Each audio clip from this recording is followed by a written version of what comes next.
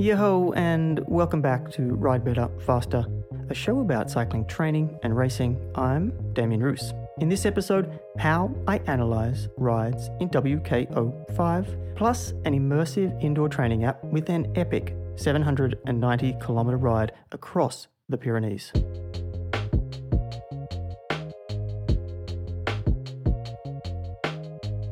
Today, I'm going to run through my morning routine. Well, skip past the breakfast and the school run to when the house is empty and I've just finished making a nice cup of coffee, a manual brew V60, 1:16 ratio from some nice natural Brazilian beans at the moment. Yes, after all of that, I sit down at my desk, crack open the laptop, and that's right, today we're going to go into my ride analysis process. I'll warn you up front that this is very WKO5 and to some extent TrainPeaks centric. And saying this, it's hard not to make this a bit of an advertisement for WKO. I don't profit from this though, and I've come to this process after years of researching and applying many other ways of analyzing and prescribing training, but this is where I'm currently at. It fits my coaching style and how I run my coaching business. But as a reminder, there are many ways to analyze and prescribe training. This just happens to be mine. Boom, let's get on with it. And first thing I do after selecting the athlete and refreshing their feed is find the ride from the last ride they did. Timing varies on this one with athletes spread across the planet, but with the first athlete, their day is wrapping up. So I get a chance to look into their ride and plan the next day before they go to bed, which is a perfect scenario really. So at first, I look at the details of the ride, planned versus completed, both duration and TSS, and read the post-workout notes, just to get a sense of how the rider is feeling and if there's anything that I have to look out for when I dive in deeper.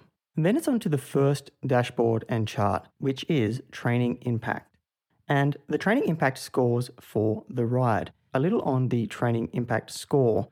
Training impact score help quantify the specific strain the body undergoes in response to applied stress. And the simplest way to think about this is training impact scores measure the impact of training on the aerobic and the anaerobic systems. It scores across units of 1 to 10 and is modeled to be unique and adaptive to you and your fitness level. For me, the score helps eyeball if the purpose of the session matches the session outcome. For example, if I'm in a build phase with an athlete and we want to maintain endurance, I'm looking at an endurance ride that locks up a score of 4, 5, or 6. Anything above or below is either too little or too much. So changes need to be made to this type of session the next time it's prescribed. I use this to see if endurance workouts are too hot and end up being more anaerobic, and this can either be the prescriptions themselves or the rider was just too keen and working too hard. Then it's onto the DFRC chart, or the Dynamic Functional Reserve Capacity chart. Dynamic Functional Reserve Capacity is how much we drained and restored the battery during a workout or a race. And this measurement is in kilojoules or joules as it represents the energy utilized. And this is for time spent above FTP and is a line that follows the duration of the workout and moves depending on the intensity and duration of the effort above FTP. I use this not just as an indication of energy depletion, but you can quickly see if the tank was emptied at certain efforts. It gives you a quick way to highlight specific points in a session or a race where the rider was unable to recover and how that impacted the race after that point. For example, a race on the weekend, the rider said they felt rough from 35 to 41 minutes. And on first glance, comparing the 3 distinct sections of the race, 0 to 35 minutes, 35 to 41 minutes, and 41 to the finish, and then comparing the first half to the second half, in a numbers sense, it wasn't clear why. Sure, I was able to get a broad overview that something was going on, like you could see the power drop slightly for that 6 minutes, but after that, the pace lifted and he finished stronger than the start. Also, looking at other metrics, there's a slight dip in intensity factor between those time durations. A little moreover, power in the first 10 minutes was much higher at 416 watts average against 403 watts for the race. And breaking that down into zones, that's 14.2% versus 24.1% at 475 to 495 watts. So a lot more time above FTP. But once I fired up the DFRC chart, it all became much clearer.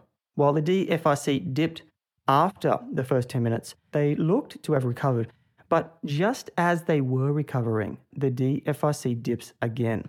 There's a 30-second effort at 460 watts, and then at the turnaround, there's a 20-second effort at 470 watts. Trying to recover from those efforts at 400 watts was the reason they were in the hurt box. This cleared up by about 44 minutes in, and they were able to finish strong. Another way I use this chart is to see if a rider went deep enough over a set of intervals. This is a real comparison tool before I get to the actual intervals themselves, kind of like using time in the recovery zone, zone 1, as an indication of some slacking going on over the course of a session. Next chart, max power versus 90-day best. A quick eyeball lets me see if the data is good and I need to fix any data spikes, and also if there are any breakthrough efforts, so I can dig in and find those in the next dashboard, the intervals dashboard. Well, actually, I moved between two interval dashboards, the auto marking VO2 max dashboard and the intervals dashboard, because if the athlete didn't hit the lap button for their efforts, I have to mark up their efforts, but the auto marking dashboard does most of the heavy lifting if they are VO2 max efforts, but both are useful in different ways. I use the intervals dashboard when I'm comparing longer sections of a race or training session, and it gives those broad metrics, average power, heart rate, cadence, normalized power, and intensity factor, to make quick comparisons. The auto-marking VO2 max dashboard, though, lets us dig into the shorter duration efforts, up to 8 minutes or so, and the most important metric here is the percentage of VO2 max for an interval, looking at time spent to be over 90% of VO2 max when looking for physiological adaptations. Okay, so now I've had a look at the session at this level. It's more about higher level metrics. And this is mostly about watching the trends of these metrics to make sure the athlete is responding to the type of training that I'm prescribing. This is really a balance of managing the type of athlete, in this case slow twitch versus fast twitch, the type of responder, fast, medium, or slow, and the type of training, volume versus intensity. Then making sure things are moving in the right direction at the right time. Then and only then have I successfully matched these elements together. So there's no one chart that I go to first. It could be the hero bar chart that works with the WKO metrics across the last 90 days. And these metrics, if you aren't aware, cover the different energy systems or adaptations to be made across all of the energy systems and domains that are useful when it comes to cycling. And I'll give you a rundown of what these are. The first is Pmax, the maximum power that can be generated for at least a full pedal revolution of both legs. This metric gives a clear insight into the athlete's neuromuscular power. The second is functional reserve capacity, and we just spoke about the dynamic version of this, but the total amount of work that can be done during continuous exercise above functional threshold power. This metric gives us an insight into an athlete's anaerobic work capacity. Then there's modeled functional threshold power. The model-derived highest power a rider can maintain in a quasi-semi state without fatiguing. This metric gives us insight into an athlete's threshold. This metric is not new, but having an objective, model-driven estimate allows for additional analytics.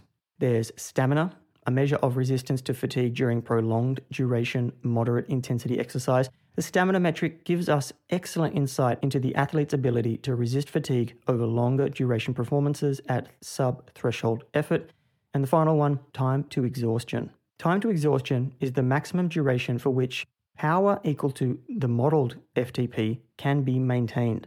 This metric gives us insight into the athlete's resistance to fatigue in threshold level performance, while providing additional insights to better demonstrate functional threshold power. Watching these over time give me a good idea of how the energy systems are adapting over time. As an example, if you're building a time trial engine, you want to reduce your FRC and Pmax and at least maintain your stamina and build your FTP and time to exhaustion. And there's many combinations of these depending on exactly what type of capabilities you want to build for an athlete. So I'll flick through these to see how things are moving. And then related is the phenotype chart, which is a breakdown of the aerobic and anaerobic contribution to power. This again is more useful when comparing different training phases to see how each phase impacts power production. I like to compare how these energy systems change over time, and this gives me an idea if the training is moving the underlying energy systems in the direction I want. To dig a little deeper, the underlying element here is the dynamic relationship of our energy systems. In this case, of the anaerobic VLA max and aerobic VO2 max energy systems. It is fair to say that we don't entirely understand their relationship, but we do know some things, such as the relative strengths of these two systems will determine your performance capabilities, and the percentage of VO2 max you can maintain is directly related to how strong your anaerobic energy system is. The stronger your anaerobic system is, the more it will contribute at any given intensity. How you train will have a significant impact on how your energy systems adapt and interact. Obviously, the way your systems function can be improved, and that's why you train. But what's the right balance of training to optimize your adaptations? That's pretty much the golden question. The challenge here is managing both systems because you can't fully train both. And why can't you fully train both? A lot of our training ultimately hits our fast twitch type 2A fibers. They're the fibers that behave a lot like slow twitch fibers, or alternatively, like your explosive type 2X fibers. The nature of your training determines which direction they go in, and that's why you can't perpetually improve both your aerobic engine and your VLA max. If you focus on aerobic work, the type 2A fibers will start imitating slow twitch fibers, and your VLA max will necessarily drop. And there's a rule in sports physiology that all training causes a conversion towards slow twitch. So to improve your VLA max, you literally need to stop training or dramatically reduce training. That will improve your VLA max, but the conversion of your type 2A fibers back towards true fast twitch will hurt your aerobic engine. So you see, it's this give and take. And so to find the right balance, you need to strategically vary your training sessions, identifying your training goals to help you determine the types of sessions to emphasize in your programming. Now, after that detour, what's left? Flicking over to the performance management chart to check on training stress balance and chronic training load to make sure that the day fits in with where the stress is trending. Then, honestly, it's just a bit more bouncing around from chart to chart, but the main daily work is done by now. And then it's time to prescribe the next day. This is really just checking what I have down for the next day, because after I do the annual training plan, I plan training 1 week at a time. Maybe at a later date, I can go into that weekly process.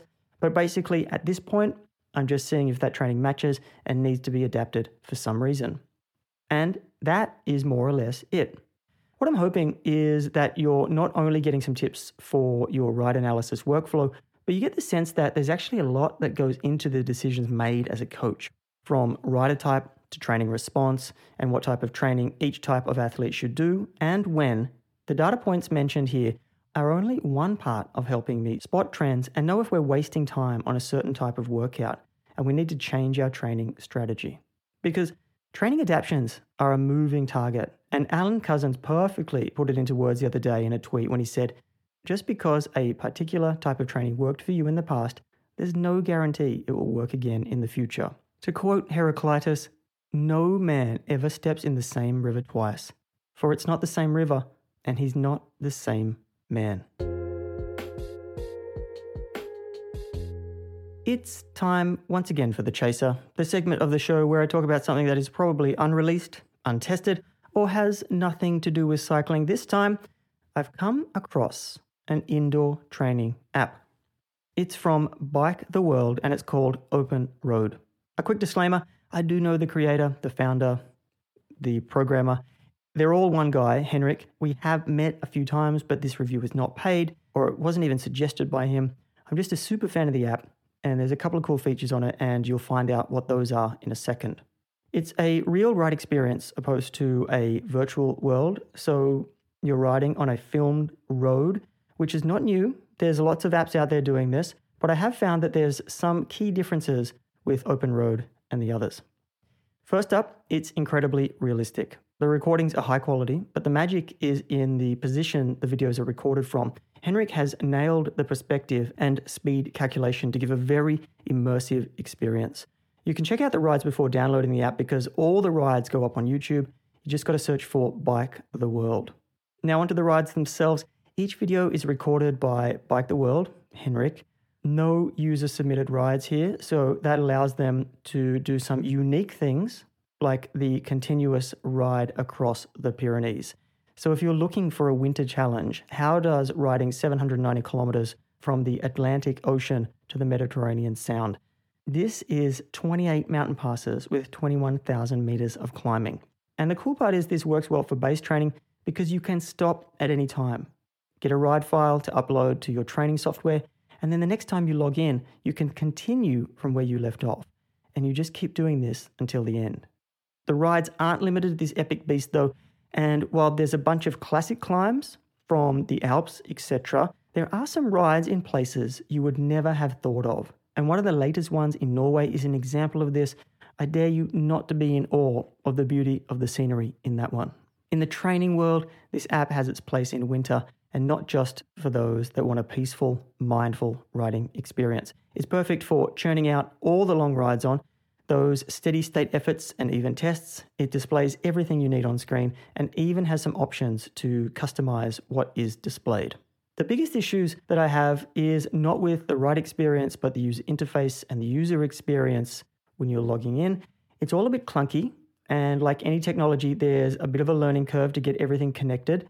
But for me, it worked. Also, it's PC only, no mobile apps or Apple TV.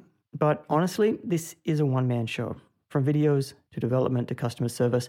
So I'll give Henrik a pass for now. And then that's where I want to talk about price. It's free for now. I don't have an exact date when it will change, but it's planned to change in the future. By the sounds of it, the price will be competitive in a Zwift, Netflix versus Disney Plus open road kind of way, if that makes sense. But for right now, if you're looking for a different indoor ride experience when you need a break from any other indoor options, then Open Road is a worthy option. To find it, just search Bike the World. And that's it. That's all I got. Ride Better, Faster is written, hosted, and scored by me, Damien Roos. You can check out more episodes at semiprocycling.com. Until next time, ride well.